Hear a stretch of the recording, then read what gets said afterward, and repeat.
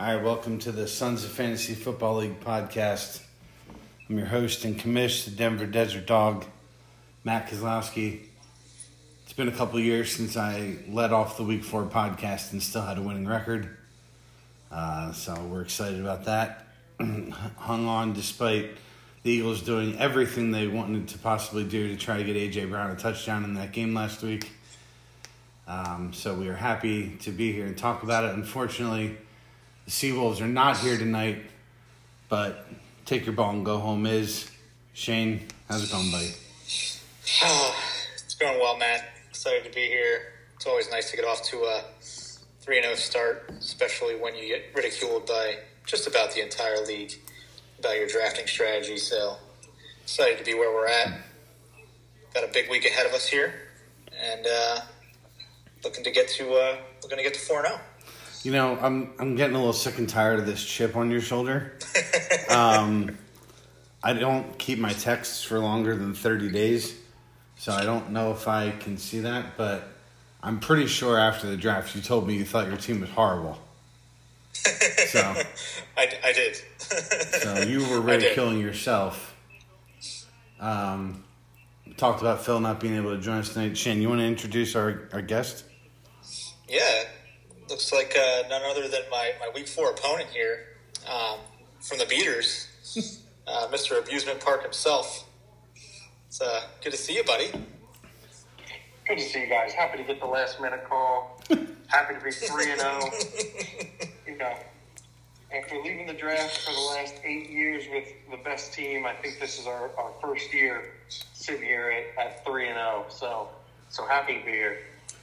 After years of turmoil, it seems like 2023 is finally the one where you put it all together. And 2023 wasn't turmoilous, but so far we've survived the little bit of turmoil we had. Yep. I'm looking at your team. I mean, how many teams can put Cooper Kupp and Nick Chubb on the IR and still arguably the best team in the league? Pretty incredible so far. Yeah, his team's loaded. Looking good so far. Phil got the monkey off his back last year. Maybe it's Scher's turn this year. Wanted to just make a comment about that getting the last-minute call. Even the alternates get to go to the Ryder Cup, Brandon. All right? So there's no shame in being that tall Lithuanian at the end of the bag. They still get a ring, too. Yep. I forgot. It is Ryder Cup week, which means Shane might have a Ryder Cup trivia question for us. It is Ryder Cup week, and I do have a Ryder Cup similar strategy question. I don't know any European football players, so it just... No, so I didn't go full Ryder Cup. I was planning on going full Ryder Cup, but I figured I'd stay football here. But it is Ryder Cup week. We're going to be starting here like about 1:30 in the morning. Looking forward to it. But since it is the Ryder Cup, we're going to go... Looking forward to it like you're staying up to watch it. We'll see. Yeah, how are things at home? Get a little nap in after football. Anyway, so it is Ryder Cup week. One of the best weeks of the year every 2 years. So I know our fans are a little used to the Stump the Schwab style, but we're going to switch it up tonight. So we're going to have a little match play here between Kaz and Scher. So there are 12 names that I have. You guys are going to go back and forth. You're going to get to select the question you want to answer. So I'm looking for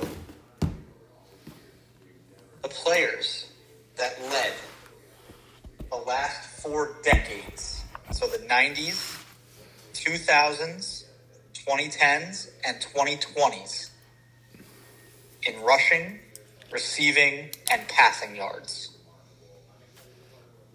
Everyone got that? So the player that led the league from 1990 to 99 in rushing, passing, or receiving, those 3 players will be on the list. From 2000 to 2009, from 2010 to 2019, and then from 2020 till present.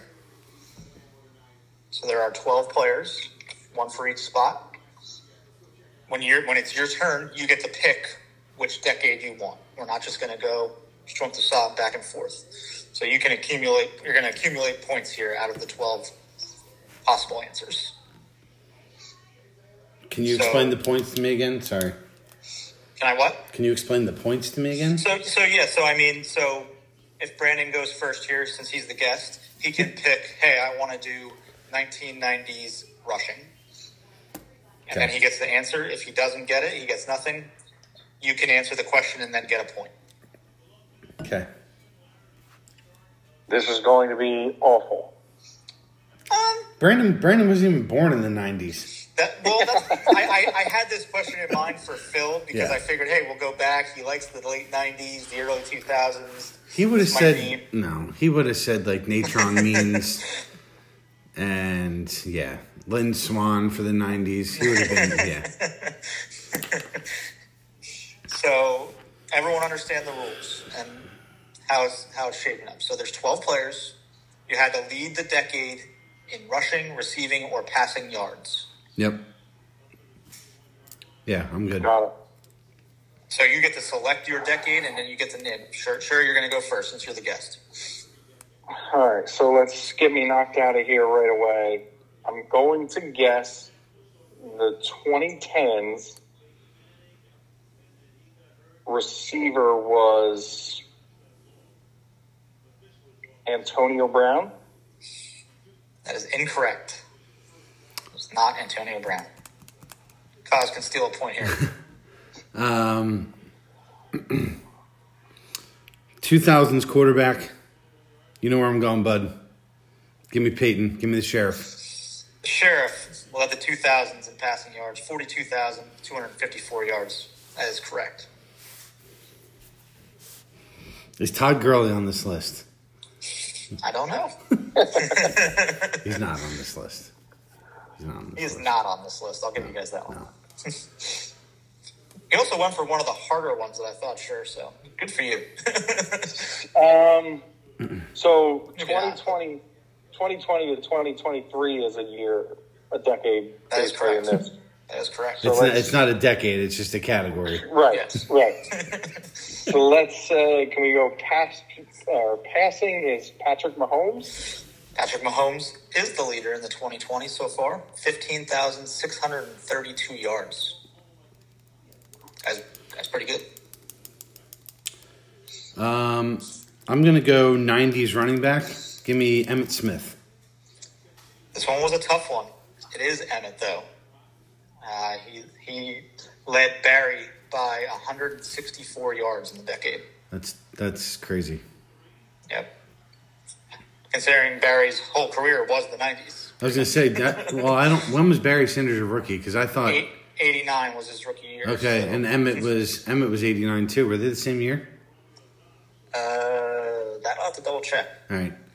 And did Barry retire in the 90s? I think he retired in 2000. Okay, all right. For sure.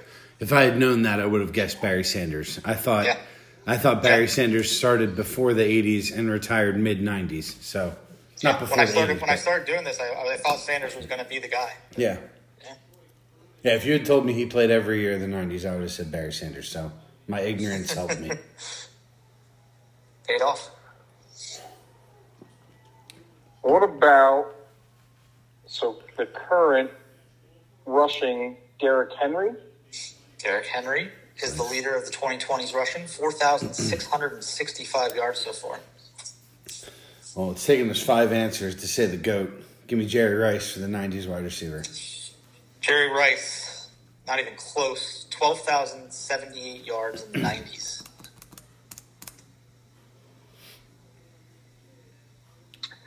Is the current receiving Justin Jefferson?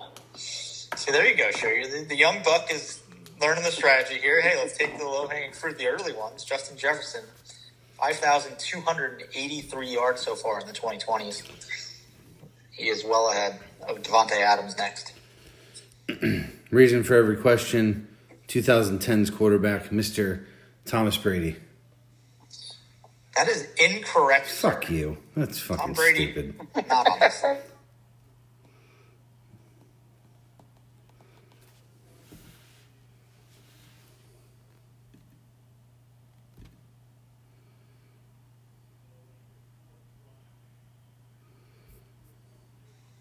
Lost you guys there for a sec. Sorry. That's stupid. That's a dumb question. Brady should be the answer. All right. I don't know if you heard me, Cos. I guessed Adrian Peterson for 2010s. It was wrong. It was wrong. It was wrong. It was wrong. Interesting. Oh, that's because podcast favorite, Papa Cos's guy, Frank Gore, 2010 running back. That is also incorrect. So no points stolen for Cos in the 2010s. I'm going to have to give you guys that one. None other than Shady McCoy, 10,434 yards. Gore was second. AP was third. They were virtually had the same yardage. Okay. Cos still 20. Go ahead. Is 2010's quarterback Drew Brees? 2010 quarterback is Drew Brees. It was 46,770 yards. So sure steals a point there. Cos still has a steal available on the 2010s wide receiver.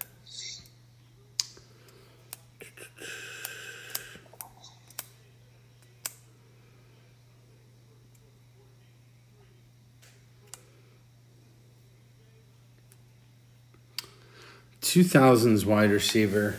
I'm going to go Terrell Owens. That is incorrect. It's not T.O. Is that a really bad guess? Nope. All right.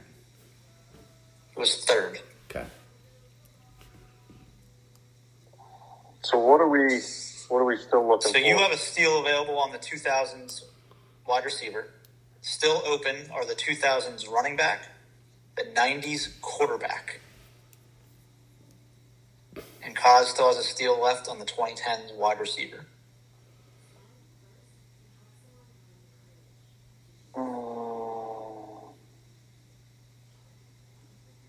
Is the 90s quarter...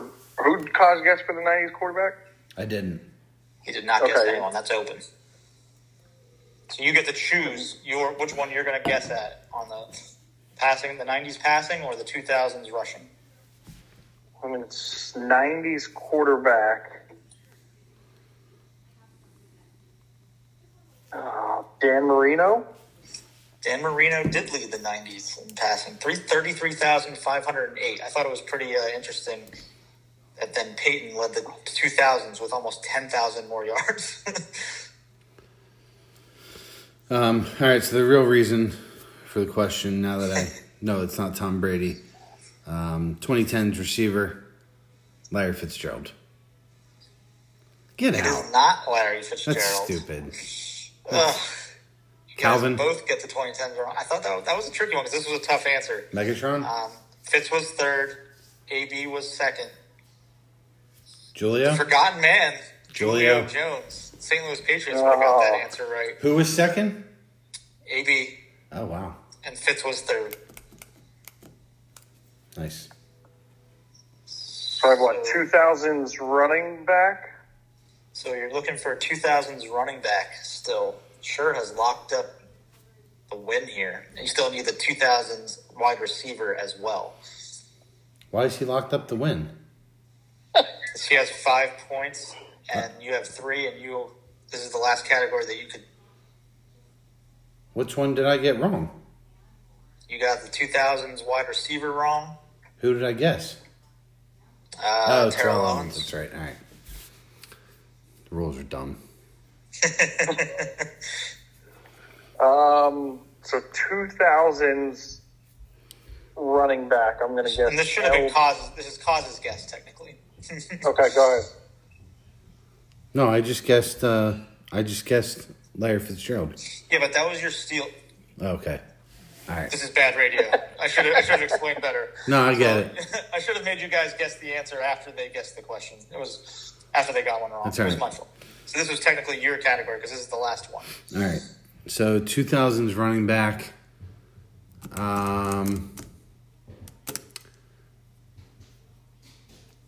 I guess Frank Gore for the 10s. I don't think Frank Gore would have been in the aughts. Oh, this is rough.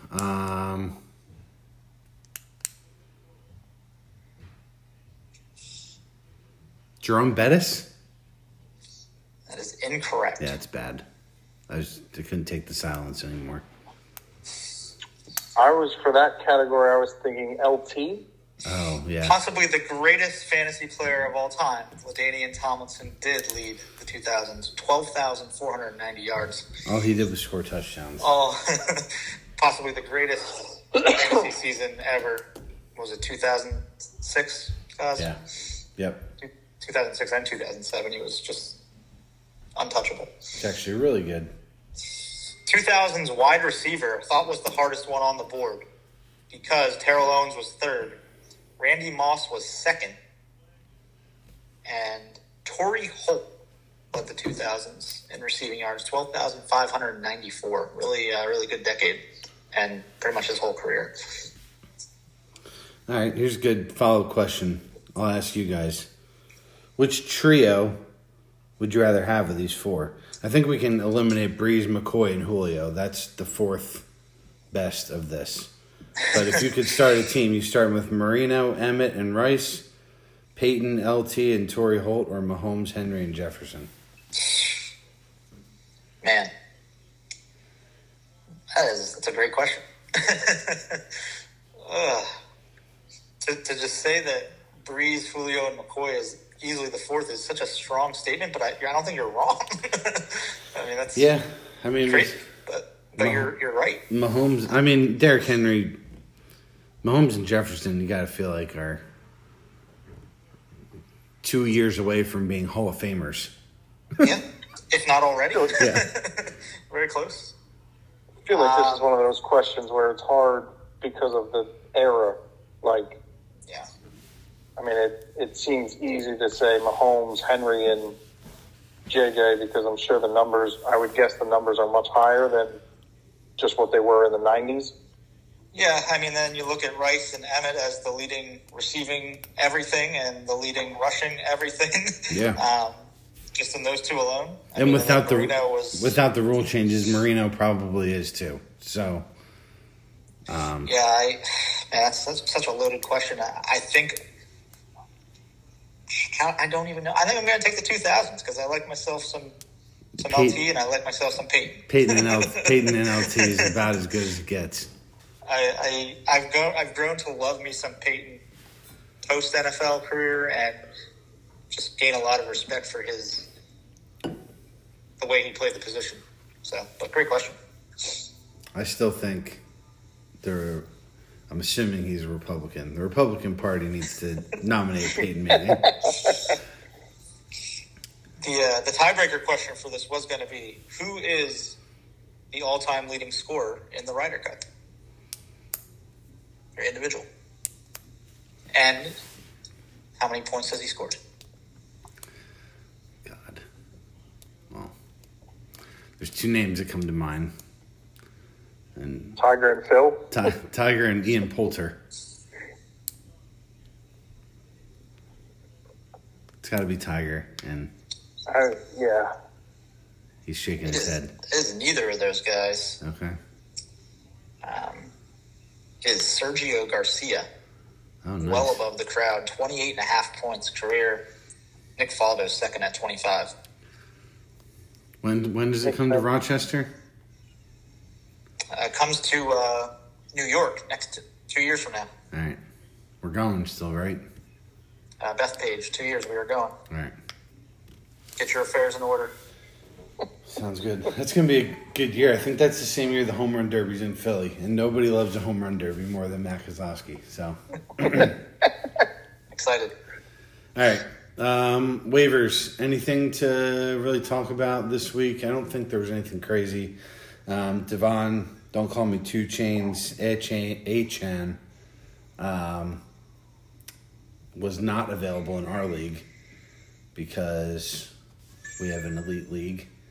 Fleetwood franchise Joshua Palmer, $33, replacing Mike Williams on that squad. That was the big ad of the week. Not a bad bid. Bowl was right behind him with 16. I've seen Josh Palmer. I know the type of guy Josh Palmer is I'm good. But I understand why Ty did it. Go ahead, Sure, take this one. Yeah, like I said, I mean, I think it's the same thing when you go on the wire. I mean, I think we're all looking for guys to slot into the flex, spot for the most part. And I don't know that you're upset with having Josh Palmer in there without Mike Williams and, an offense that's going to throw it 40 times a game. Hopefully, 20 of them are going to go to Keenan Allen, but if you get 10 of them, it's a volume thing at that point, I guess. So I think it makes sense. Yeah, I didn't think about that. I mean, the volume's there, and you have seen him have games that are flex worthy. So if you think about it more in terms of flex rather than wide receiver 2 that you're trying to fill, he's really replacing a flex in Mike Williams. So in that sense, it probably is fine. I think the one thing that scares me is, and we don't really know what this looks like yet, Quentin Johnston, they spent a first-round pick on him. He struggled to get on the field so far, but is that because maybe he's not a slot guy or he doesn't profile well on the field with Williams and Allen together? Maybe Johnston gets more burn now, and that's the part that's just kind of unknown right now. Yeah, I mean, Johnson, you're 100% right. Obviously, with the first-round pick, he's definitely going to get some run here. But, of offenses and just the scope of things, I don't know that if there's an offense that can kind of feed 3 receivers, I guess it would probably be the Chargers would be one of them. Yeah. For sure. And then, not really noteworthy, but sneaky Tank Bigsby had today. That was nice. Yeah, I mean, I think when I looked at the offers report, nobody else had anything on it. No. Obviously being the ETN owner and already kind of suffering one of the running backs going down, and I don't know what Foles' situation was if someone came off IR, but I saw he dropped him yesterday and figured somebody might throw a sneaky 1 bid in there, so I went 2 just to try and get it, and it worked out. Christian Watson came back. That's why Bull had to make a move. Yeah. I mean, that hasn't, done much. Obviously, I watched some Jags game being the ETN owner. Hasn't really done much to shine, just really almost that handcuff piece. Well, he's the goal line back, though. You're right.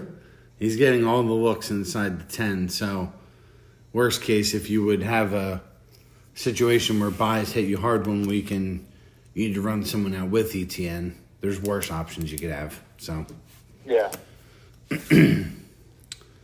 All right. The other thing that I just thought was interesting, looking at the standings, every division has a 3-0, a 2-1, a 1-2, and an 0-3. So after the first 3 weeks, we always try to put the division play at the front and at the end of the season. Every single division has had the same outcome in the sense that they have one team that swept it, one team that lost to the first place team, the third place team lost to the first and second place team, and last place obviously lost to all 3. Yeah, I didn't take notice of that, but it's definitely interesting that things are working out kind of smoothly across the board, and obviously we're getting into some non-division matchups, and then bye weeks start, week 5? Either 5 or 6. I don't remember exactly. Yeah, so obviously that adds an extra element to it when right now, besides injuries, everybody's at full strength basically going into bye weeks. Things kind of get a little bit more decisions that have to be made. And after this week, we will be halfway until the trade deadline, which feels really early, but it's a decision we made a couple years ago to try to make people make some decisions and not have it just be 6 buyers and 6 sellers, and I think that's been a good thing. So, some guys will have to make some decisions here in 2-3 weeks.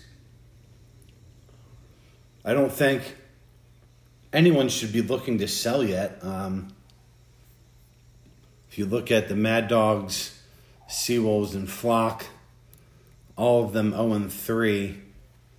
Lowest points is the Flock by, compared to the other 0-3 teams by a pretty significant margin. Fegley's right there with him. But, he kept Joe Burrow, and he's been awful. So if you keep a quarterback and he's not good, that's going to hurt your point total. But I don't think looking at Jason's team, like we've talked about, he needs to upgrade the wide receiver 2 spot, but I wouldn't say he's a seller by any means. No one's team's really dumpster fire level. Yeah, obviously I think Jason's getting hurt by the Burrow piece pretty bad right now, and I'm not sure that it was a bad keeper. It's just unfortunate that he's not healthy and doesn't look like the regular Joe Burrow. Obviously keeping a quarterback is always kind of, a coin toss in this league just because it doesn't seem to go for a ton of value. But Joe Burrow at $1 if he's fully healthy. But, watching that Monday night game, he just doesn't want to move. No. So, he's not right. And doesn't seem like it's something that's going to really change all year, unfortunately, that he's going to fight this all year. Right. And it's not even that he's a big, running quarterback, but the big plays aren't there because he's not able to extend plays at all. Yeah, he's not, you're right. He's not a runner, really, but he's not moving even within the pocket, really. No. All right. Shane had to go tend to the kids here for, I think, a brief minute, so that's why you haven't heard from him yet. But we can start the Week 4 matchups without him. There is one game that stands out in terms of projection, primarily due to the Reading Renegades having a rough start to their season as well with a lot of injuries. So we'll start off with the Seawolves against the Renegades. Right now, projection is 98-77 in favor of the Seawolves. Good news for Renegades is Saquon practiced today, and they don't play till Monday night. So that would definitely be a shot in the arm if he was able to get Saquon Monday night against Seattle. Definitely better than running out Matt Breida. So we'll look at these teams for now with Breida in there. But Seawolves is Josh Allen, Derrick Henry, Jerome Ford, Chris Olave, A.J. Brown, George Kittle, Dalvin Cook, and Taysom Hill. I'd imagine the Hill thing changes. And Eckler's trending as if he might play this week. So that would definitely change things significantly for the Seawolves. On the Renegade side, Dak, Matt Breida, Kendre Miller, Mike Evans, Drake London, Hunter Henry, Zay Flowers, and Gabe Davis. We'll start off with the Renegades. One of the best receivers. Oh, wait, I'm totally off on that. He just had a good week last week. No, he did not have a good week last week. He had a good week in week 2. Gabe Davis, big plays are still there. Obviously had a 35-yard touchdown catch last week. I obviously didn't watch much of that game because that was his only catch of the game. I just saw him come up on Red Zone. I'm like, oh, this guy's having a good year. So week 1 was bad against the Jets, but that whole game was ugly. 6 for 92 and a tutter against the Raiders. 35-yard touchdown at Washington. Saw a lot of people saying sell Gabe Davis if you have him and trying to get people to buy on that. This week, he's got Miami Sunday. I'm assuming that game's going to be a shootout. I think Buffalo's going to have to keep up with them. What are your thoughts on Gabe Davis this week against the Dolphins? Yeah, he's really hard. It's hard to evaluate him. I don't think you're really ever happy about putting him in the lineup, but you still have to. I think, I've been a Mike Williams owner in the past, and I feel like that's a relatively decent fantasy comp where there's really good weeks and then there's one catch for 8-yard weeks. It's hard to predict, what he's going to do. Obviously, Diggs is the one. You know, the tight ends get a little bit of run, and then there's just kind of some random guys thrown in there. He should be a clear second, but sometimes it just doesn't shake out.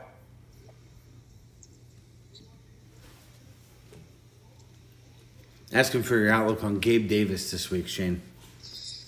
Oh, Gabe Davis. Yeah, jumped in here at the end of Sure's answer here. It's a little rough night for the podcast host tonight with the children. Not having a good time in their crib. Gabe Davis, kind of a boomer bust play for me. That's what you're pretty much looking at every week. Liken him to a DJ Moore type player. Going to certainly be some weeks where you catch maybe a big touchdown, big play. On most weeks, week in, week out, not a guy I really want on my squad. I laugh at that saying because I have DJ Moore, but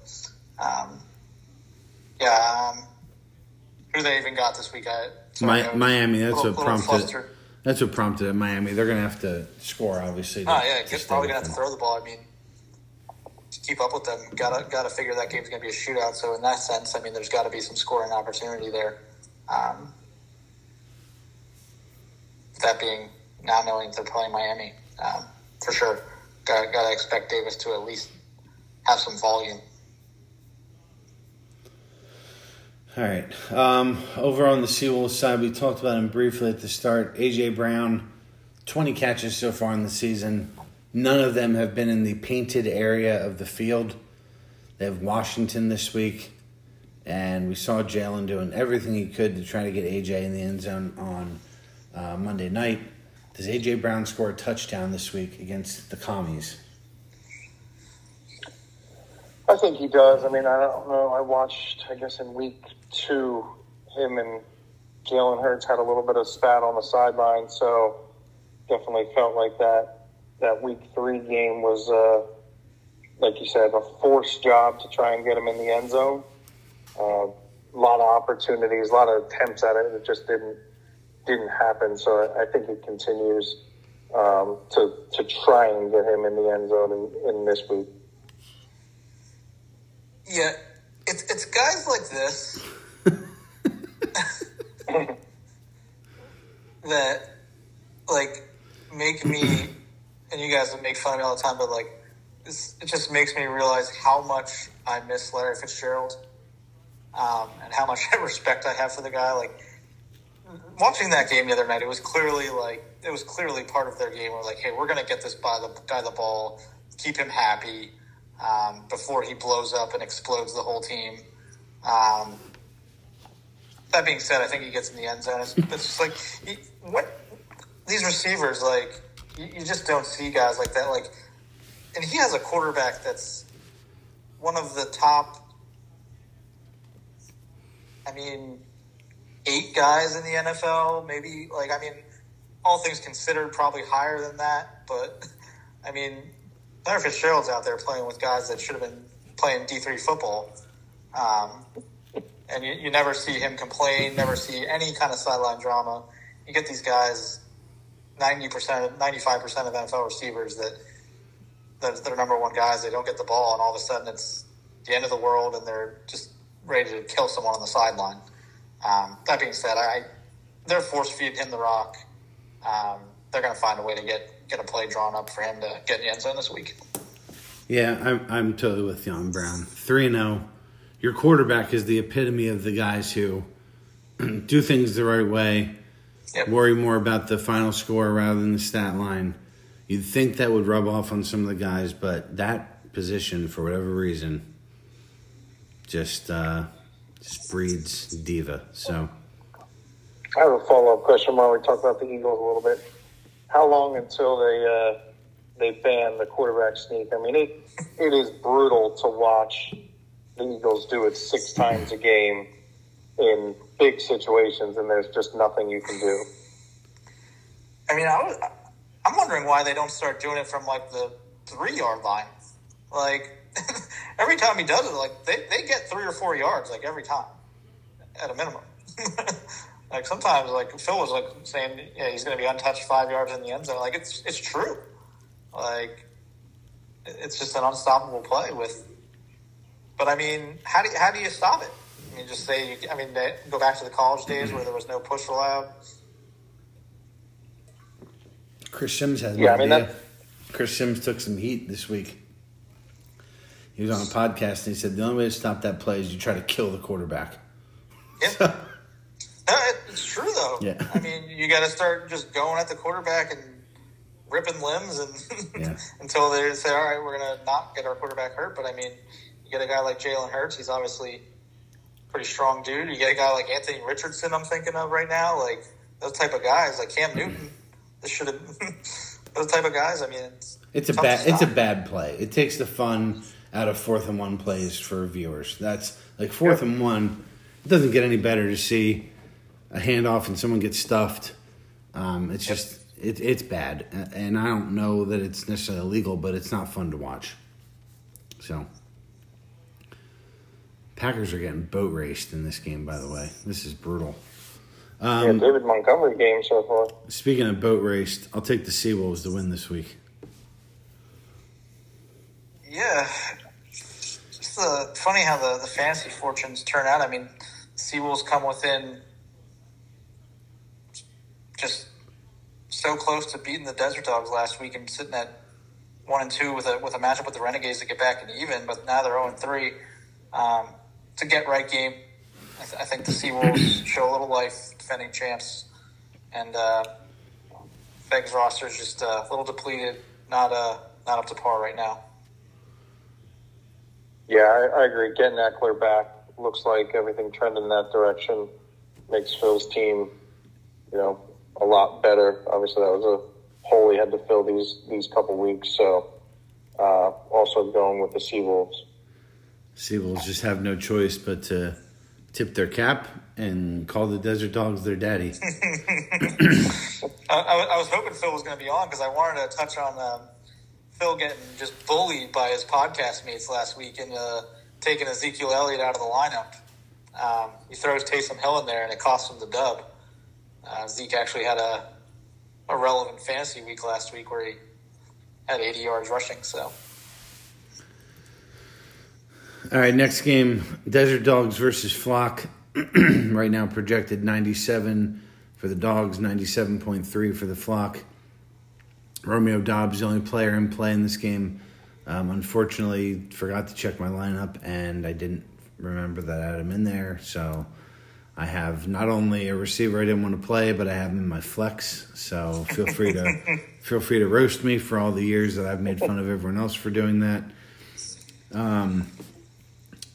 Talk about the Dogs first. Got a little shot in the arm back here with Alvin Kamara coming back.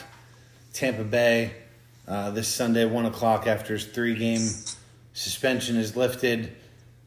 No one's really done anything in New Orleans to take the lead in that backfield, so I'm not necessarily worried about that. Tampa's been notoriously a tough matchup for Kamara. I don't think he's really done well in Tampa Bay matchups. They've always been harder to run on, and I think it's still relatively true. But what are you expecting from Alvin Kamara with probably Jameis Winston at quarterback this Sunday? I'm expecting good things. Jamal Williams is now out for the year. Is that correct? Oh, I didn't see that. I think he went to IR at least. I don't know how long he's out. That just means like 4 weeks now. It doesn't mean that year. But okay, it's not the full year. So he's out for a while. Kendra Miller still, I think we touched on it last week, how I think he's going to be relevant. Did not pop last week like we expected. Kamara, the proven commodity. Just saw Tampa Bay get chewed up on the ground. I understand that's the Eagles' run game, a little different. That offensive line is clearly probably the best run line in the league. But I expect Kamara to hop into this offense and breathe a little life to their kind of non-existent running game so far this year. Yeah, I mean, I think, again, don't have it in front of me, but the Saints aren't scoring a ton of points right now. So I actually think that kind of fits well for Kamara, that, the general philosophy kind of seems to not lose games on the offensive end, which is check downs to him and outside and see what he can do. So, I think he's going to fit right into probably a 20-touch game, 15 on the ground with 5 more through the air. All right. I'll sign up for 20 from a running back. I don't think I've had 20 combined from my running backs all season, so we can get behind that. We'll stay with running backs on the Flock side. One of the top running backs in the league so far has been Kenneth Walker III, the other keeper, along with Joe Burrow for the Flock. It's kind of interesting. It's been very touchdown dependent.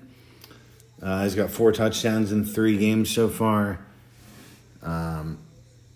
Had a little bit of action through the air last week, 3 for 59. The thing that's been a little interesting about Kenneth Walker is each week Zach Charbonnet has taken more and more time in that backfield. I think it was like almost a 50-50 split in terms of plays last week. So Walker was another guy that on a podcast I listened to, they were saying he's a sell now because of that. What are your guys' thoughts on Kenneth Walker, not only this week, but rest of season? Yeah, it seems like for whatever reason, and I haven't watched a ton of Seahawks so far this year, but just going through the box scores and watching some highlights and stuff like that, and it looks like for whatever reason they want to go the running back by committee way. That's just what they want to do. Even though Walker was pretty good last year down the stretch, I want to say, and obviously off to a nice start this year, it just seems like they're not sold. And I think it's going to continue. It just seems like they don't want to go. And I think we're seeing, it's not just the Seahawks, I think we're seeing it kind of across the board, where it's making the running back position tough to figure out in a lot of places because you're not getting those bell cows. There's just very few of them in the league anymore that are, hey, this guy's going to get 20 carries. That's what we're going to do, because you just don't see it out of NFL offenses anymore. That being said, I think it's going to be, you're going to look closer to a 50-50 split rest of the way. Yeah, I 100% agree. And exactly for all the points you said, that a lot of the NFL, and that was kind of one of the benefits of Nick Chubb, and there's a few other guys, but teams just pretty much plan for their, one of their running backs to get significantly hurt at some point throughout the year, and rather than having that second guy come in week 8 or 9 with 20 touches all year, they want to just kind of bring him along, and hopefully that extends the life of, your number 1 guy, but gives you an experienced number 2 guy to hop in if and when an injury happens. I mean, it's 2023, right? Like, how has it possibly taken this long for teams to do this? I guess is my question. Like, it seems like this is a great, this strategy should have been employed long ago, right? Well, and you guys talked about it, I think, last week a lot with, Jerome Ford, which I agree with. I mean, as a running back, again, there's different levels, but how much of it is an offensive line and a system versus you actually doing the job? Yeah. Yeah, I mean, there's obviously, a difference between a Nick Chubb and Jerome Ford, and there's a difference between guys an Adrian Peterson and LaDainian Tomlinson, like we talked about. Obviously you want to give these guys the ball as much as you possibly can, but I feel like the way athletes are today, there's just so many more guys that are so close to each other in levels of skill. There's always going to be outliers. Derrick Henry obviously is a guy that comes to mind. You want him to get the ball. I get it, but he's actually getting 50% right now. Yeah.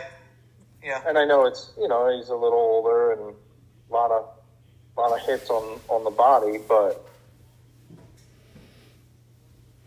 Yeah, everyone made a big deal. I mean, we're watching the team tonight, for example. Everyone made a big deal out of Jahmyr Gibbs being a top 12 pick, but David Montgomery is the best running back on that team. No one talked about that signing. And Gibbs has still been good and useful, but there's no reason to give Gibbs the full workload or Montgomery the full workload. Like, you're better off having guys with different skill sets that do different things and being able to kind of exploit what they do well. And the first team that comes to mind is going back to Kamara. Like, his rookie year, I think he was a top 10 running back, but Mark Ingram was top 15. They were just so good with both of them.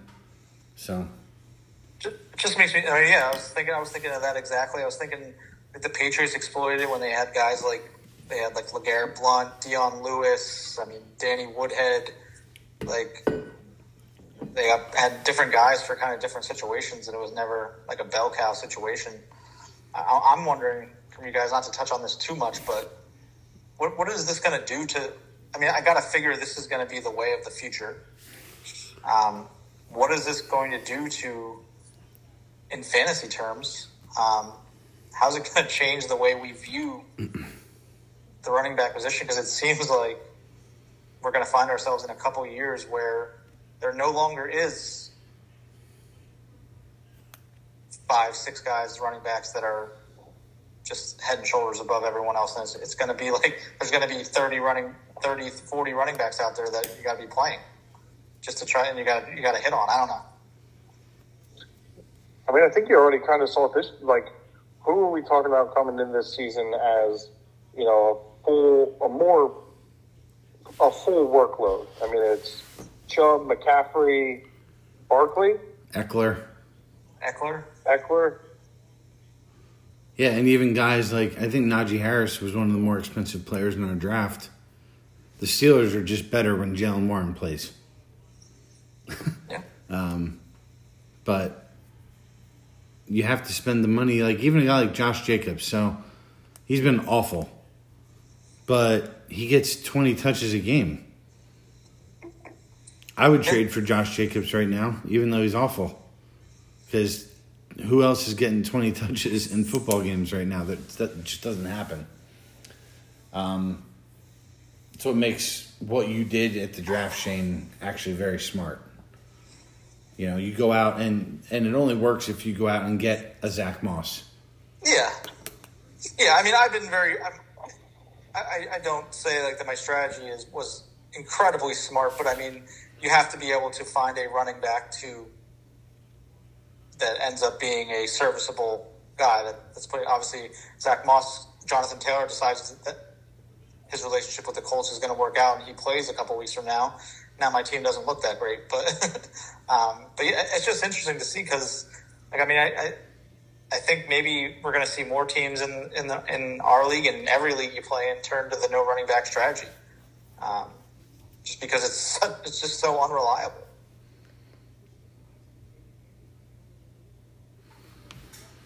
All right, let's pick a winner for dogs in the flock. So far, I've gotten 4.5 out of Romeo Dobbs here approaching halftime. So not big swing either way. This is projected to be pretty gridlocked right now. Yeah, tight one here. Just looking at the matchups here. Pretty even across the board. Don't love Mahomes at the Jets, but obviously, I mean, you got to like anytime you can pencil Mahomes into the lineup. It's a Sunday night game. Got to figure he'll be able to move the ball a little bit. I like the dogs in a very close one. Don't love your matchups.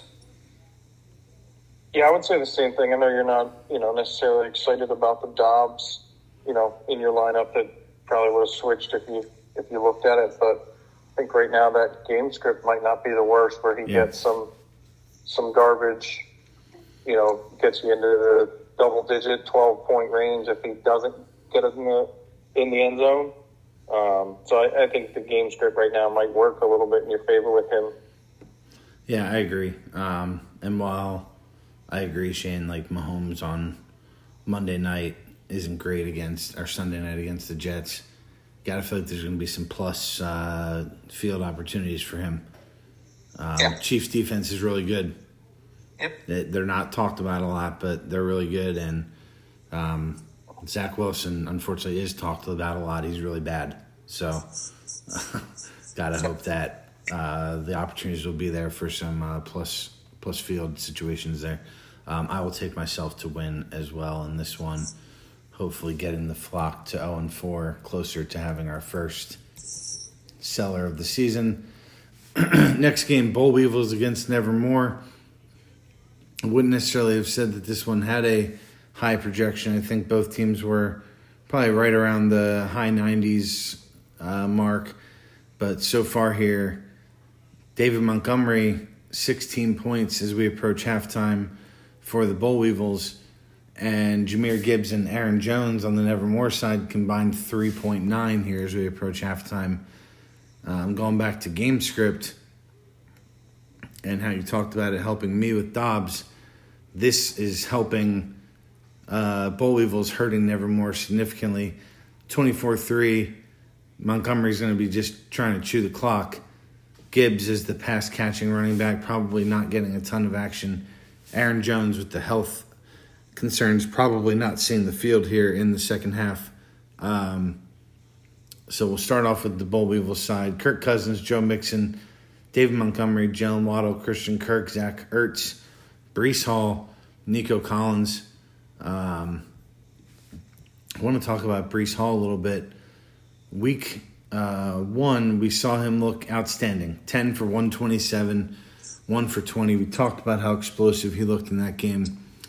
He's had 17 touches in the 2 games before, 4 carries for 9 yards at Dallas, 12 carries for 18 yards at New England or against New England last week, and only 1 catch so far in those 2 games after the Buffalo game.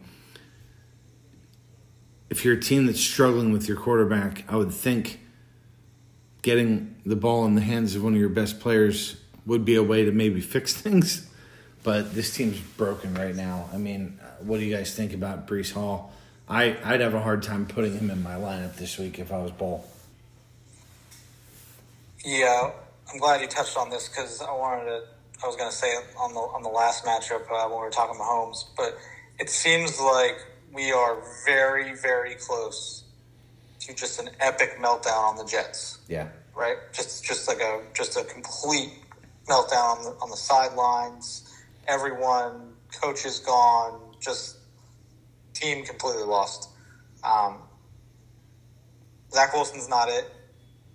They clearly had Super Bowl expectations going into the year, rightfully so, with Rodgers at quarterback. Team's pretty good around him.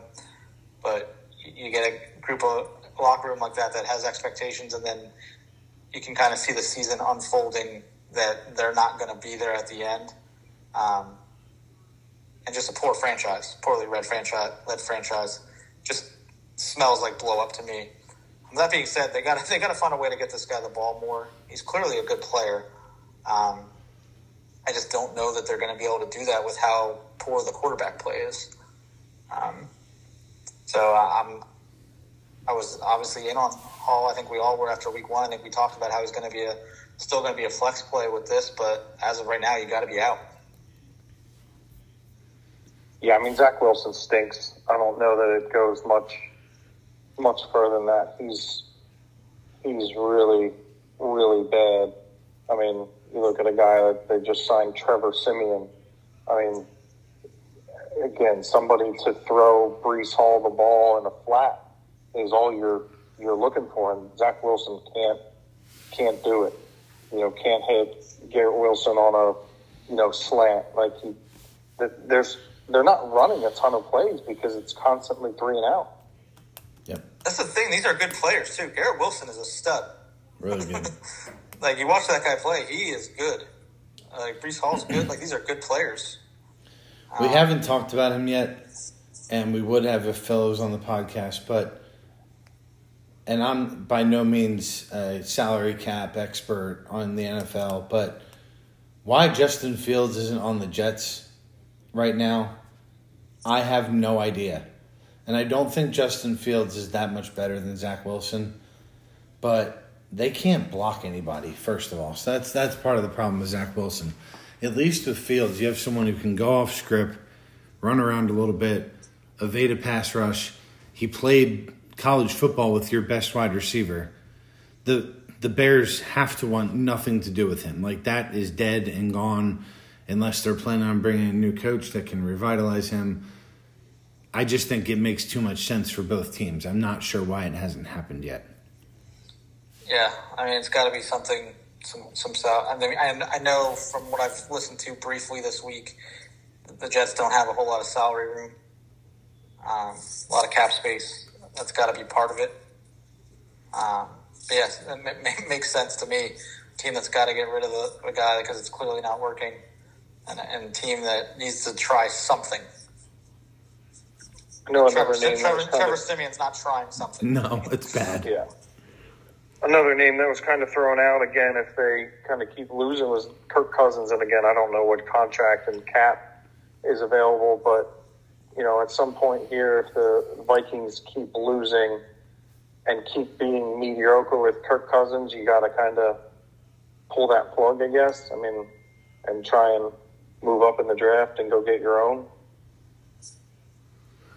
Yeah, I don't get the Cousins thing yet. I've heard the same thing, but, like, you're telling me Kirk Cousins can't lead that offense to go 9-5 the rest of the season? Because 9-8 probably gets you in. 9-8 probably gets you the 7th seed. But yeah, I've heard that as well because I think he is a free agent after this year. And I certainly think you're right. I think the Vikings can still end up making the playoffs. That's where they've lived for so long, you know, for the last couple of years with Kirk. And, I mean, making the playoffs and losing to the Giants last year, and I'm not saying it's all on him, but, you know, and then you end up getting the 21st draft pick, which can't move the needle. Yeah. I don't know that taking first-round quarterbacks is the way to go either right now. I mean, we've literally seen a draft that had, what was it, Zach Wilson. Like, Trevor Lawrence, we think he's good, but everyone else in that draft class is awful. Yeah. But then against the year before, you had Burrow, Tua, Herbert, Hurts was in that draft, and someone else was too. Was it Mac Jones? Yeah. No, Mac was in the... Mac was with the Trevor Lawrence one, the questionable one. Yeah. Okay. All right. We have a little bit of time to get into Nevermore. So let's talk about on his squad. Ooh. Have we talked about Mostert yet this year? I think we talked about him last week. Did we? All right. Let's talk about Lamar. So, Lamar Jackson, QB 8 so far in the season. Good fantasy week last week. 14 for 101 and 2 touchdowns on the ground. That'll help. Week 1 was ugly. Week 2 at Cincinnati was a good fantasy game as well. He dominated that game. He's got Cleveland this week. Obviously, Shane has talked about the Cleveland defense on this podcast and how much he thinks of them. What are your thoughts on Lamar this week? Yeah, Phil's not on the podcast here tonight, but someone's got to say it. I mean, this is AFC North football. The Ravens know the Browns. The Browns know the Ravens. This is got all the makings of a slugfest here on Sunday. With that being said, got to be happy to see Lamar doing some groundwork last week. Didn't really see it the first 2 weeks. Saw a little bit. Didn't get in the end zone, obviously. Yardage was there. But you're really, when you draft Lamar Jackson, you're counting on that rushing tutter every week. And last week was just a perfect script for him. They were losing most of the game, which not necessarily for throwing the ball, but for him, that means, hey, I'm going to start doing things. People revert back to what they're good at when they're faced with adversity. And Lamar's good at running the football. So it's almost better when he's losing like that he's going to run. He's going to take off. He's going to revert to what he knows. So you're almost hoping that he's losing. But I would temper my expectations a little bit because I think the Cleveland defense is for real. I think they're pretty good. But I would think Lamar goes for somewhere in the low 20s this week. Yeah, I think obviously the rushing numbers, and the reason you draft him is to give him that, higher floor. But this game feels like a 17-14 game, kind of across the board. So I don't. It's hard to get enough points when there's only 2 touchdowns on your team, basically. There's a good chance he's involved in both of them, but then, drops a fumble or an interception and kind of takes them right back into the high teens, low 20s. I got to think the Ravens are going to have a ton of opportunity to do some things against the Browns because I feel like every time I watch the Browns, it's a 3-and-out. Like, Deshaun Watson might not be good, actually. So I'm just laughing about Lamar Jackson because, most weeks me, Phil, and Shane each try to pick someone to score a touchdown. Week 2, Phil picks Lamar. Obviously doesn't score because I don't know that any of our guys ever score when we pick them. And I sent a text to both of them and said, stop picking Lamar in this. Like, he doesn't score touchdowns anymore. He's just an open field guy. So, of course, he punches 2 in last week. All right, pick a winner in Boll Weevils against Nevermore. Obviously, things trending well for the Boll Weevils here on Thursday night. Yeah, we get the advantage here of seeing what's happened so far. Doesn't look like it's getting any better for the Nevermore side tonight, which is going to be a huge problem. It's going to have to be a big Diggs, Mostert kind of game there in the Miami-Buffalo game to help Nevermore get back into this. That being said, with what we already know, I got to go with the Weevils. Yeah, Thursday night 1v2, and the team that has the one guy going going to come out pretty significantly on top. That's a hard hill to climb. So I'll take the Weevils. Yeah, it's easy to make that call now. Kirk Cousins, Sunday, 1 p.m. at Carolina. There's ever been a Kirk Cousins game. That's it right there. Give me all the mini money. Yeah. I'll still say the same thing I said the last couple of weeks about Nevermore. You got to do something about those 3 Bills, man. Like Diggs, Kincaid, and Cook. I don't know. Having 3 guys from the same team, it really helps you have big weeks, but it really lowers your floor, too. And Diggs and Cook are probably guys that should be rostered in most leagues, but I'd try to do something different with that tight end if possible. Tight end's dumpster fire, though. So yeah, that's the only move. You can't fold them. Diggs and Cook are guys that have to be played. Yeah, but I'd even be okay moving Cook. But yeah, I'm okay with moving one of them. Yeah.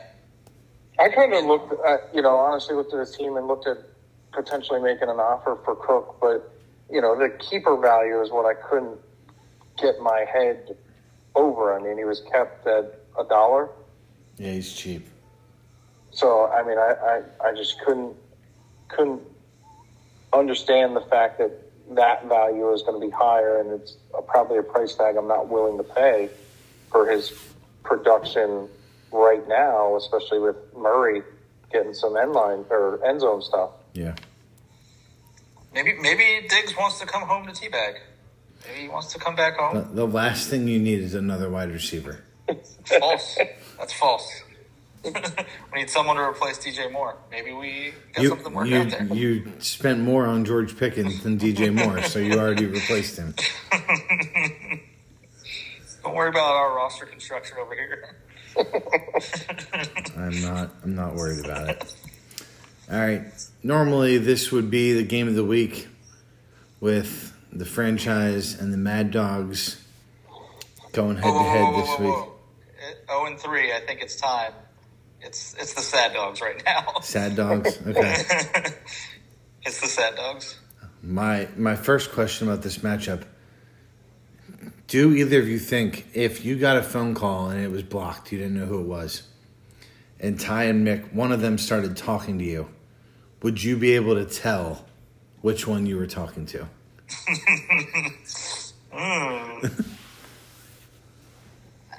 I think I would be able to. I think I can differentiate. I think that's a pretty doable case study there. So I think we might have to put that into action. Yeah, they always sound so like they talk the same. Definitely brothers, good guys too. So, franchise Sad Dogs. Sorry, franchise sitting at 2-1. This is about the time of the year where I anoint them as one of the best teams in the league, and guys just start dropping like flies. Obviously, Tua Tagovailoa, still Robert Griffin III's number one MVP candidate so far through 3 weeks in the NFL. Woke Center tells me. So it's a good thing. DeAndre Swift, nice find there. Just, again, not a great team. Really no one that's going to knock your socks off, but good. Everyone is productive and a part of the team that they play for. 110-point projection this week for the franchise. Mad Dogs 104.8 projection. So still a decent team, despite the 0-3 record. Start off with the franchise. Tua, Miles Sanders, DeAndre Swift, Jamar Chase, Deebo Samuel, Dallas Goedert, Brian Robinson Jr., and Javonte Williams. Let's talk about DeAndre Swift. 2 weeks in a row, been the lead back in the Eagles' backfield. I think after week one, both Shane and I felt like Gainwell was a great pick for a teabag. In most of my leagues, I was taking Rashad Penny with one of my last picks because I thought that talent-wise, he was one of the best of the three and he would get an opportunity. DeAndre Swift made us both look really stupid.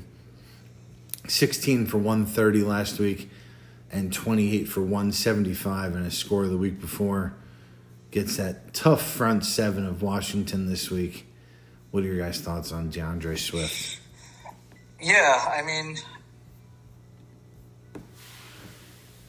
I didn't think it was a secret going into the year that you had to have a piece of the Eagles' backfield. I mean, we saw what they did running the ball last year. They're clearly the best running offensive line in the league. It was a matter of who was going to be the guy, and there was three guys there. I liked Gainwell, obviously, because I just read everything I read said he was going to be the first guy to get this shot. And he came out week one, looked great, gets himself hurt. And clearly, after watching the last couple of weeks, Gainwell's not as good of a player as DeAndre Swift is. I mean, it's easy to say. I mean, the holes that this guy's running through are laughable. So it's hard to even say, hey, this is a great player. But if you're going to be the starter on this team with this offensive line, you're going to be an RB1 in this league. It's just the facts. So, I mean, it makes Gainwell a must-hold for my team because he goes back, Swift gets hurt. Whoever goes back into that job is going to be an RB1 going forward. That's just the bottom line. So I think Swift's looked really explosive the last 2 weeks. And again, it's part of the offensive line when he's 7-8 yards before he gets first contact, is obviously a lot of the offensive line. But when he's getting to that second level of guys and he's making guys miss, he's doing a lot of really good things at that next level. So, hard to not be excited about what he's doing now. But I think, again, there's another team that has bought into the 2 or 3 running backs getting a share at some point. So, if he has a bad week, it could go back to a 50-50 split real quick. Well, I'm glad you said that because, with how good he's been, they still gave Gainwell 14 carries last week. Yep. It was apparent watching that game that Swift's a better player. it wasn't like I watched most of that game. Like Swift is a better running back than Gainwell, yeah. And they still gave Gainwell 14 touches, 14 carries. So they're clearly bought in. They want to try to keep guys healthy if possible. But it's apparent right now that Swift is the guy to own. There's no question about it. Yeah, so 30 carries between DeAndre and Gainwell, and Hurts still had 10 himself. Because I was going to say, the reason why you give 30 carries to your two running backs is because you don't want your quarterback to run the ball a lot, but they're still finding a way to have him run it. I think 10 carries is quite a bit for a quarterback. He's been 9, 12, and 10 in the first 3 weeks. You got to remember that 15 of those were touch pushes. Yeah, I know, and they're not designed runs either. Obviously, he's probably no more than 3 reads on a pass, and he's out. But they should be giving Swift and Gainwell more carries because if Jalen Hurts gets hurt, if he stays healthy, I don't think there's a team that's as good as them, other than maybe the Niners. But I don't. Brock Purdy's okay, but I'd rather have the Eagles right now. The NFL is so confusing to me. I was watching that game. I'm sure you guys were watching as well. The Eagles were running, and those holes, they were running for 8-9 yards a clip. Yep. And then they would get down in the third, inside the 30, 25 yards, and they were trying to throw the ball. I'm like, why don't you just keep doing the same thing that you're just destroying them with the entire way? Yep. I know things get a little tighter, teams tighten up the defense in the red zone, but they just at times they stop running the ball, and it's you don't even have a reason to stop. Well, even that first drive, I think there were 2 passes for 45 yards to A.J. Brown to get him inside the 30. Yep. Next 3 plays were target to Smith, target to Goddard, and target to Zacchaeus. Yep. And I was just sitting there, I'm like, thank God, because I was about to lose in the first quarter. Yeah. Yeah. Yeah, I'm with you on that. It doesn't make a lot of sense. It's a sport where you get to do it. You get to choose what you want to do. Just keep doing what's working. It's frustrating. That's why you're a baseball coach, Shane. Yeah. Brandon, did you get a chance to talk about Swift, or did we just completely? No, I did. I said he was explosive, 7-8 yard. Okay. All right, Mad Dogs. Dear God, we got Milk Carton 3.0, Kyle Pitts over there. Jalen Hurts, Tony Pollard, Damian Pierce, Devonta Smith, Jordan Addison, Kyle Pitts, Rashad White, Cortland Sutton. Talked about some guys that we would sell or that were suggested as sells. Here's a guy that I would consider a hard buy candidate. Damian Pierce. 40 carries in 3 games. We've talked about getting bell cow running backs is hard. And some of those games they've been behind significantly as well. And 7 catches so far through the first 3 weeks. Only 1 touchdown. That was in the last week, 14 for 31 against Jacksonville. Pierce was arguably the offensive rookie of the year last year. I think it's apparent that the quarterback's okay. Say what you want about Stroud. He looks the part. He may not be able to do all the right things every game, but they're going to have a chance with him compared to some of the other quarterbacks that we've talked about tonight. I'd be going out and I'd be trying to get Damian Pierce if possible. I think he is still a good player rest of season. What do you guys think about Pierce? Yeah, I was going to touch on it when you had your whole Desert Dogs monologue of how nice a guys the Storm brothers are. I figured that had a little touch of, oh, you're a clown. Hey, man, You're a I clown. hope the Mad Dogs get to 0-4 this week so they can trade me Dameon Pierce. Yeah, because that's what I would do. I would tell him, you should try to get Dameon Pierce and then send, hey, all that stuff I said, why don't you give him to me? Yeah, come on. Yeah. Get over yourself. Hey, I think you're a nice guy too, Mick. I just want to let you know. If you go 0-4, I think you're a nice guy. But no, I completely agree with you. Houston, clearly they got a little something cooking there. They're not at the upper echelon of the league yet, but it seems like they got something brewing there. The team's a little better. You get a quarterback that's competent. It's amazing how that can change your outlook in the NFL. You get a quarterback that seems like they know what they're doing.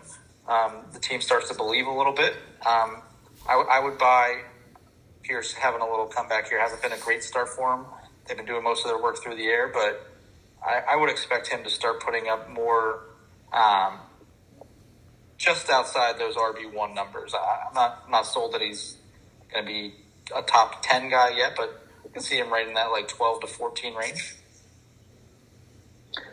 Yeah, I think you guys hit it. It's a team, I would say, that's appears to be headed in the right direction. Feels like they got the quarterback spot, figured out. High completion guy, not turning the ball over, so he's at least serviceable. Pierce is a good running back. Tank Dell's making some big plays. So it seems like they have some pieces in there that they've maybe hit that step where it's on to greener pastures. Yeah, I like Dell too. He's been outstanding. I just don't know how this keeps happening with with running backs or with quarterbacks. C.J. Stroud looks significantly better than Bryce Young. Why was that the evaluation? I don't know. It happens so often. NFL GMs just cannot get the quarterback position right in the draft on most occasions. It just seems that way. Whenever you're saddled with, unless it's an absolute can't miss guy, obviously Peyton Manning, he's going to be good. Yeah, Andrew Luck, he's going to be good. Some other, those top tier guys, they're going to be good. But when it's a close comparison, it seems like they make the wrong decision just so frequently. Those two quarterbacks we were looking for, 2020 Jordan Love was the fifth one. I think he looks okay so far. Yeah. 2021, the guy that we forgot was Trey Lance. Jesus. Yeah. So Trevor Lawrence, Justin Fields, Zach Wilson, Trey Lance, and Mac Jones. 5 first-round quarterbacks. It's sickening. Maybe one of them is a quarterback after 2 more seasons. Right. I was going to say, it's sickening that Mac Jones is the second best quarterback on that list. Yeah, and it's not it's not really close. If you want to talk about overall football players, I'll take Fields over Jones. Yeah. But follow-up question for you guys. I think you've been known to make a wager or two. Why wouldn't we put money on the Texans to win the AFC South this year? Well, the AFC South is an abomination. Correct. And I maybe we'll touch on it when we get to my team, but you said it earlier that we think he's good. I'm not positive that Trevor Lawrence is that good. So I've watched him play this year more because he's on my squad this year. I'm not positive that he's everything that we people think he is. I've seen a lot of just scared throws. So yeah, I can feel that. I'll dabble. I'd be interested to see. Do you know what Vegas currently says? I just pulled it up because that's the reason why. So Jacksonville's the favorite at 130 plus 135. Colts and Titans are both plus 250. Texans are plus 850. That doesn't. From what I've seen so far, that's not right. I mean, I think Jacksonville has the best roster. Yes. But, I mean, they're the best team. The Titans are just an abomination of football right now. They're awful. Yeah, I mean, how bad can Will Levis be that he hasn't gotten an opportunity yet? He has to be bad himself. Yeah. What about the guy they took last year, too, Malik Willis? I think you saw that a little bit at the end of last year. Yeah, we saw that, but... Stinks. It's a good find, Cos. Thanks. It's worth a couple bucks. I'm not just a pretty face, guys. All right. Who wins the brotherly matchup of franchise versus Mad Dogs? No implications tonight, so this one's straight cash, homie. Yeah, these are two pretty good teams. The Mad Dogs have just been getting the short end of the stick here on points against. I think I was looking at it earlier. They've given up over 400 points so far. They've just been getting plenty of trounced. Leagues. Plenty of leagues, Shane. Yeah, you don't like it. Plenty of other leagues you can play in. And I think before we started this matchup, I think you might have undersold the franchise a little bit. This team's pretty good, and you got to be happy sitting at 2-1, where Jamar Chase was not Jamar Chase for the first couple of weeks. You see him get peppered last week. That's going to continue. As long as DeAndre Swift remains the guy in Philadelphia and stays healthy, franchise are looking in the right direction. They're going to take it down this week. Yeah, I like the franchise. Obviously, Tua has been great. Miles Sanders looks like he has a good matchup against Minnesota. Deebo Samuel has a good matchup against Arizona. So I just like a little bit of the action on the franchise side this week. Yeah, I'll take the franchise as well. But this one's close. It's a good matchup. Two pretty good teams.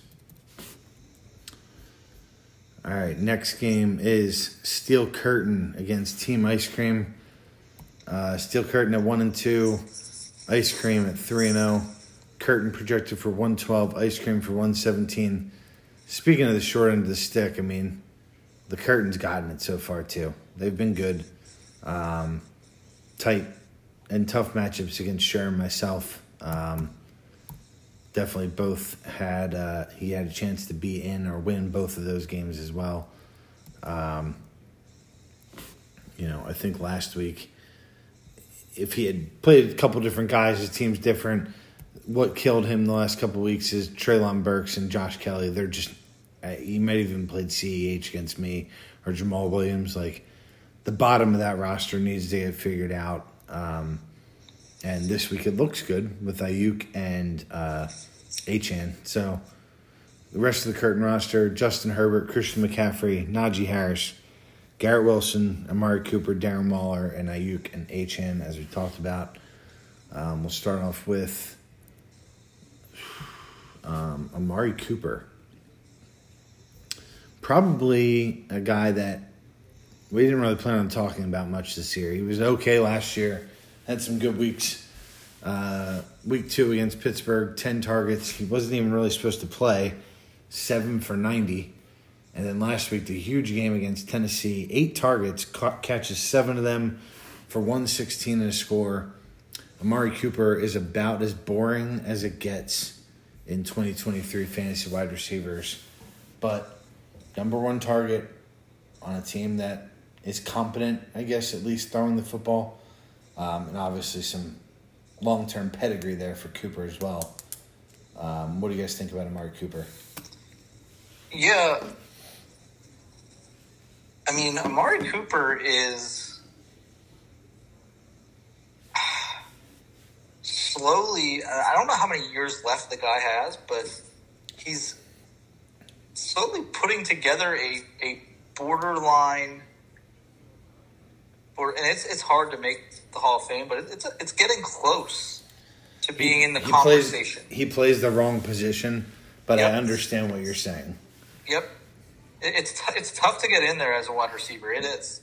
The hardest part about him is there's never going to be a season where you can sit there and say he was one of the top 3 guys at his position this year. Yep. He's borderline outside the top 10 every single year that he's played. Yeah. But he's just been in a the right steady, era. consistent guy. And when you see the numbers at the end of his career, you're going to say, wow, he might have been – I could consider this guy for the NFL. He's going to make the ballot. I don't know that he ever gets in. Like I said, I don't know how many good years he has left, but gets kind of lost in the shuffle here going to Cleveland. You go to a market like Cleveland. But, I mean, the guy's been a steady guy for, I want to say, 7 to 8 years now. I expect it to continue because obviously with Chubb out, the ball's got to go somewhere. We think Ford's going to obviously take the brunt of the carries and stuff, but I mean, I think Cooper maybe becomes more of an emphasis, probably the next best player, and not a whole lot else as far as the wide receivers go. So yeah, I expect him to continue to be a serviceable wide receiver too, rest of the way. Yeah, I think you hit it on the head there at the end. He's the best receiver, the best offensive weapon in what seems to be kind of a, one or two read quarterback. So that's where the ball's supposed to go on a lot of pass plays, and it's just a matter of whether or not he wins to have an opportunity to catch it. So a lot of volume, I would say. Yeah, he's probably option 1, 2, and 3 on that team. I couldn't even tell you who plays tight end on Njoku. But I don't know that I could name another wide receiver on Cleveland. Donovan Peoples-Jones? Exactly. I think is. Yeah, that's bad. Christian, all I do is catch touchdowns. Watson is the benefit of an illegal rub route to get wide open in the end zone. So Elijah Moore is their other receiver. Oh, he actually had a decent week last week. He did. You're right. All right, Team Ice Cream sitting at 3-0 with the aforementioned Justin Fields as their quarterback. Bijan Robinson, James Conner, Justin Jefferson, Chris Godwin, Travis Kelce, Tutu Atwell, and Jacoby Myers, who looked really good on Sunday night. I enjoyed watching Myers and Adams play Sunday night. I thought they both looked good against that Steelers secondary. Let's talk about Tutu Atwell. I was looking at scores last week, watching the Rams game, and Atwell was doing a lot of good things for the Rams, and I was like, oh, I wonder who has him in our league, and Spears, and I was surprised to see that he was starting him already, because obviously I know Spears usually runs out the 9 guys that he drafted, or 8 guys that he drafted for the first 6 weeks of the season before he ever makes a move on that. So Atwell's been outstanding. 2nd-round pick from 2 years ago with the Rams. He is wide receiver 13 on the season. And we talked a little bit about Puka Nacua the other week. And the same can be said for Atwell. He's a big part of the offense. He's going to be a big part of the offense. There's not much else to go around. What do you guys think about Atwell? We're not the best podcast in the biz for nothing. I'm pretty sure we talked about Tutu last week. Did we? I think so. There's no way. There's no way. He's been outstanding. He's double digits all 3 weeks. I'm pretty sure we did. He looked really good. Obviously, the beneficiary of getting in the end zone last week. All right, hold on. Who do you want to talk about, Shane? Hey, we can talk about Tutu again. No, you know what? Let's talk about this. Did you guys see Travis Kelce's girlfriend was at the game last week? Heard about Who's he it. dating? Yeah, he's with Taylor Swift. Yeah, I know. Yeah, and obviously we know Grandma's thoughts on Travis Kelce and Taylor Swift. So, Grandma told me that he can do a lot better. The best thing out of this for him is he's going to be in a song in about a couple weeks. So, Grandma's hip to it, even at the ripe age of 78. Does Kelce catch a touchdown? See, there's a FanDuel bet for this. I did not. A special. They have a whole tab on FanDuel app called Kelsey bets. And the first one is the Friend Zone Special. Does Travis Kelsey score a touchdown this week? It's like, or does he not score a touchdown this week? It's like plus 105 for him not to score a touchdown this week. So let's talk about that instead. No, he's getting in the end zone. I mean, Every week she's there because they got to keep forcing her on camera. You know the NFL is going to milk this. You know if there's one business that's going to milk this, you know the NFL is going to just milk this dry. You get a famous person like Taylor Swift involved with one of your guys. I mean, and one of your star guys. This is going to be milked. I think Kelsey gets in the end zone as well Sunday night. I was watching the games this past weekend. I'm just thinking about all the money I probably could have won by just putting Kelsey and Adams Tutter parlays for the last 5 years. And instead I have just these insane... Justin Fields and Lamar Jackson. Justin Fields, 2 Tutters. I mean, just the Kadarius Toney Tutters thrown in there. Jordan Addison. Stupid, just completely dumb shit that I'll throw $5-6 at and thinking I'm going to win like $2,000. It's just, why not just pay the $25 Adams Kelsey Tutter parlay, make your $50 or whatever you're going to make and move on. It's stupid. He's going to score, so the answer is yes. And Brandon already said yes too, right? Yep. Shane, I know you're a big pop culture guy. Is there anything you could care less about than Travis Kelsey and Taylor Swift? Oh, Jesus. There's not much. That's the one hope, though, for you to maybe get Chelsea to watch some football with you. She hates Taylor Swift, so. Would she hate watch it or no? Probably not. There's things that people hate watch. So yeah, she's not a Swiftie, and not a football fan. So lose. I have to laugh. There's a customer that I go to once a week, and I was there yesterday, and they were talking about it. And the 3 girls in the office were commenting on how cute they think Travis Kelsey is, and they're like, the one girl said, "Is he even a good football player?"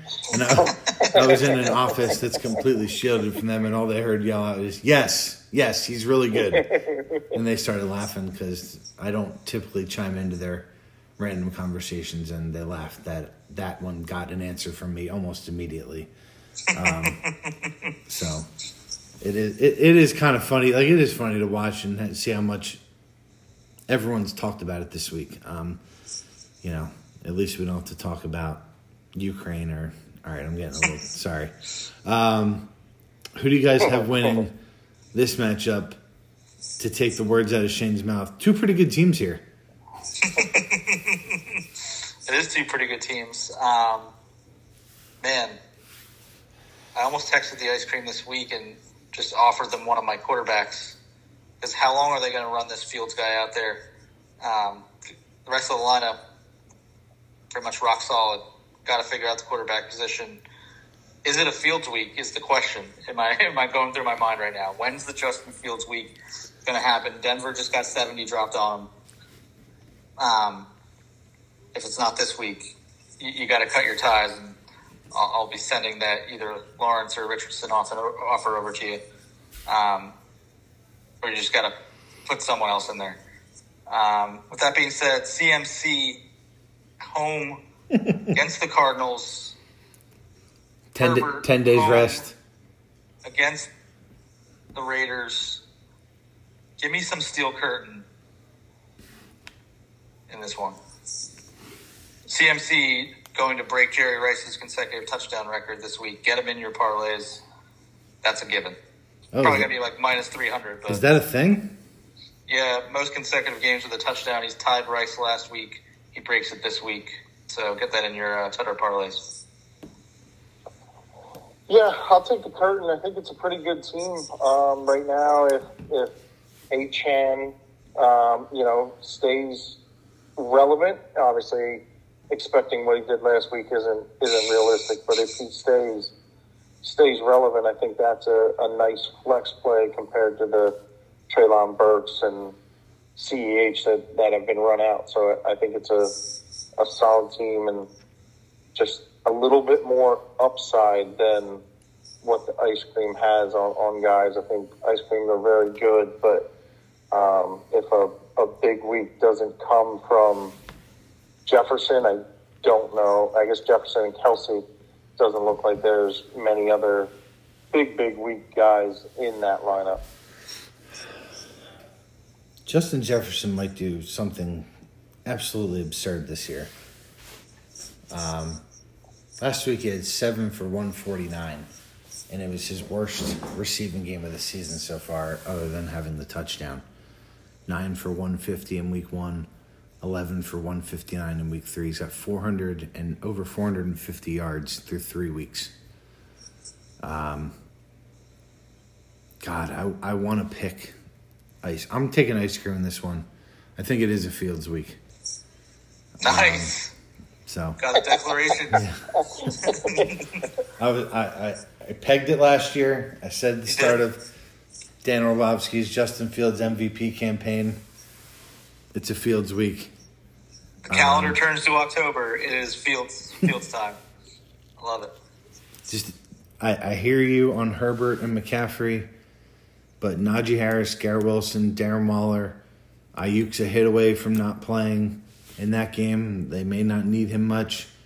I'll take the ice cream. I think there's just more relevant players on that side, despite the 2 headliners on the curtains side. All right, 1 game left. You guys have been waiting all night to talk about your teams. Abusement Park against Take Your Ball and Go Home. Game of the week. Right now it's 20.7 for Teabag, 10.54 for the Park. You got 2 guys, Amon Ra and Sam Laporta, and then the guy throwing both of them the football, Jared Goff, on the other side. Obviously the pick for Goff early and the fact that they've been able to basically just run the ball here in the second half is hurting the Goff side. So we'll start off with the Park. Jared Goff, Travis Etienne, Kyron Williams, Tyreek Hill, DK Metcalf, TJ Hawkinson, Adam Thielen, and Puka Nacua. I want to start by talking about Adam Thielen. When you got him, sure, I don't know that you were expecting to have the wide receiver 9 through week 3 in Adam Thielen on Carolina. Kind of a fantasy stud for years that's been obviously forgotten. And 2 for 12 in week 1. But week 2, 7 for 54 and a touchdown. Week 3, 11 for 145 and a touchdown. 27-point effort against Seattle last week. Revenge game for him against Minnesota. We talked about how likely it is that Minnesota probably wins this game. That would be a good thing for Thielen's game script. What are your guys' thoughts on Adam Thielen? Yeah, I just got force-fed the rock last week. Obviously, how does things shake out with Andy Dalton playing quarterback, with Bryce Young playing quarterback? Obviously, you seem to have a little connection there with Dalton last week playing against the Seahawks. Is Bryce Young going to be able to get him the ball enough to sustain what we saw? Obviously, it's not going to be that big. Huge week last week, but can he get him the ball enough to sustain wide receiver 2 flex play eligibility kind of guy that you're counting on? But been good so far the last couple of weeks. I think it's more quarterback dependent. I don't know that Bryce Young is that guy. And not that Andy Dalton is, but not that guy. I just don't know that Bryce Young is that guy yet. Yeah, at draft, he was one of the guys, towards the bottom that I really wanted to be able to get and feel in, just from the fact that I think he's a reliable receiver and he doesn't have the routes he runs aren't big routes that a rookie quarterback can't make that throw. He's a very realistic 7-yard dig route type of guy. Andy Dalton obviously was a little bit bigger week for him. Week 2 was Bryce Young to 7 for 52. Week 1, he actually had a midweek ankle injury at practice, so I'm kind of hoping that's what the week 1 low production kind of stems from. That hopefully at least week 2 is probably the more norm, which again, 7 catches for 52 yards. I think that's right in that flex range, double digits that we're happy with. Kind of an oversight by the league, I feel like, on Thielen. Been a really productive player his whole career. Goes to a new situation. Seems like he was just kind of forgotten about. Yeah, and there's typically, I agree, oversight, because there's typically not something better than for a rookie quarterback than a veteran wide receiver who isn't a veteran wide receiver who wasn't an elite athlete. That's definitely a good piece for a rookie quarterback. So nice grab there on Thielen. You have to be waiting too for Jalen Warren just to become the running back in Pittsburgh. That would be a huge boost for you. Yeah, I mean, as we go through buys, that's going to be a lot of what obviously with Chubb being out, I mean, I'm banking on him to be my, bye week running back. So continuing to get him more touches in that offense is, going to be big for my bye week guys. All right, going over to Shane's team, Trevor Lawrence gets the London game Sunday morning. Isaiah Pacheco, Zach Moss, Amon-Ra, St. Brown, Keenan Allen, Sam Laporta, Devontae Adams, DJ Moore. Obviously, maybe some potential for Roscoe or George Pickens to go in for DJ Moore. Potentially, Shane will have a decision to make come Sunday. Let's talk about Keenan Allen.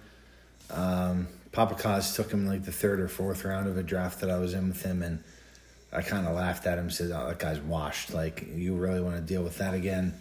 Well, he is wide receiver 2 so far in the season. 6 for 76 in week 1. 8 for 11 and 2 touchdowns in week 2. 18 for 215 last week and a passing touchdown for the big 40 burger. I definitely thought we were seeing the tail end of Keenan Allen.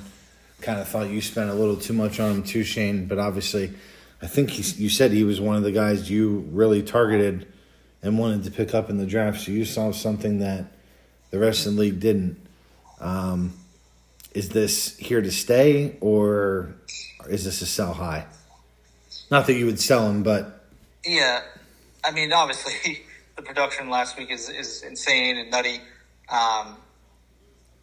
But Keenan Allen's another guy that I feel like gets overlooked a lot. I don't really know why, because he's been just a reception monster his entire career. That's why I was so high on him. I mean, when he's healthy, he's guaranteed a wide receiver 1 in the NFL in fantasy terms. And I mean, in the NFL just in general. The problem with him is always, is he going to play a full season? The answer is no. Inevitably, he's going to come down with some sort of injury, most likely a foot injury, ankle injury, always banged up. That's the problem with him. But the talent level is just insane. I love the guy. I think as long as to answer your question, if he stays healthy, the answer is yes. Especially with Eckler out, Jesus.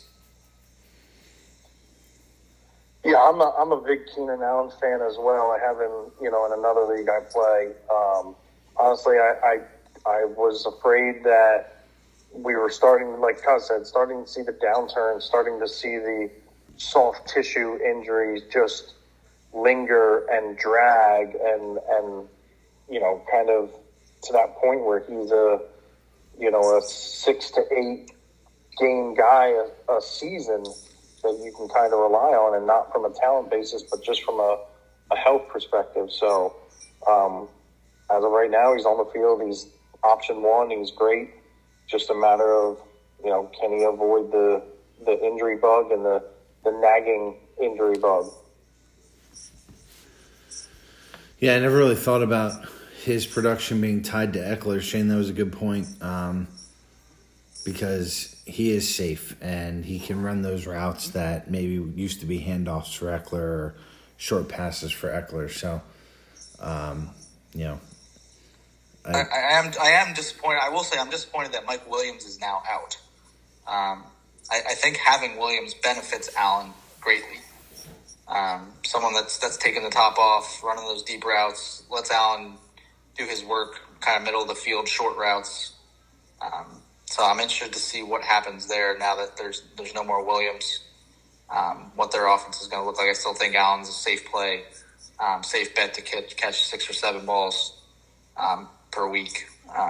But interesting to see how that shakes out. Yeah, we'll definitely see how it plays out. And like you said, good matchup this week against Vegas. So Sunday 4:00. It's usually a little bit of a shootout. So looking forward to seeing what Allen can do after the big 18-catch game last week. Let's pick a winner in our game of the week. Obviously, things trending teabag right now. Yeah, been the best 2 teams so far this year in the early going. I still think the Park have the best team overall. I get off to a great start so far, I think, so far tonight, and this has been a plus for me. Get right around what you're kind of hoping for out of St. Brown. I mean, tight end spot, Laporta's been great. 7.6, he adds another catch here. You get right what you're hoping for from that spot. For me, this matchup comes down to a couple things. Is that Minnesota-Carolina game, is Hawkinson going to do some things? I think we're going to see Hawkinson have a nice week this week. And can we keep Tyreek Hill in the ballpark? That's the big question marks for me. He's a guy that just can blow up a matchup by himself. But I don't usually do this, but I think T-Bag takes this one home this week. Yeah, I'd really like a second half touchdown pass here to Gibbs or Josh Reynolds or something to make tonight look a little bit more even. I really think it comes down to Hill. Again, if Hill's putting up 30 plus points, it's tough. It's a tough team to beat. And I think, obviously he had the giant week last week. They just didn't need him in the second half. It could have been another gigantic week, but he just wasn't needed. So I think I'm going to take myself just because I think it's a shootout between Buffalo and Miami, and Hill gets another 30 points. Yeah, it's tough because, you're not getting a good game out of Goff right now. And you obviously talked about needing maybe a second-half touchdown. But historically, the London games haven't been great either for quarterbacks. So maybe you don't lose that matchup by that much. And if you don't lose that matchup by much, I, too, will take the Abusement Park this week. My main question for the two of you, can we get a little side wager on this that loser has to throw BP to the JV team first week of practice? JV team's canceled this year. All right. No, in all seriousness, these are two good teams. I think Shane's going to need his running backs to play well this week, and I don't know that they do. That's the part that I think might be a little different. Adams, Keenan Allen, and Amon-Ra. You'd like to see a little more from Amon-Ra, but game script's not helping that. But Devontae Adams and Keenan Allen, holy crap. Those are two really good matchups this week, but there's a chance Tyreek outscores the two of them combined. So, but I'll take Park. So, all right, we've run really long, and I know Shirt gets up early. So, anything else for the good of the order? I got nothing for you, Matt. I'm ready to hit the hay. All right. Brandon, thanks for joining us. Even though you were an alternate, we appreciate it. And happy anytime. Shane, always happy to have you. Nice trivia question, even though the rules sucked. And thank you all for listening. And we'll talk to you next week when we break down Week 5 during the Bears-Commies Thursday night game.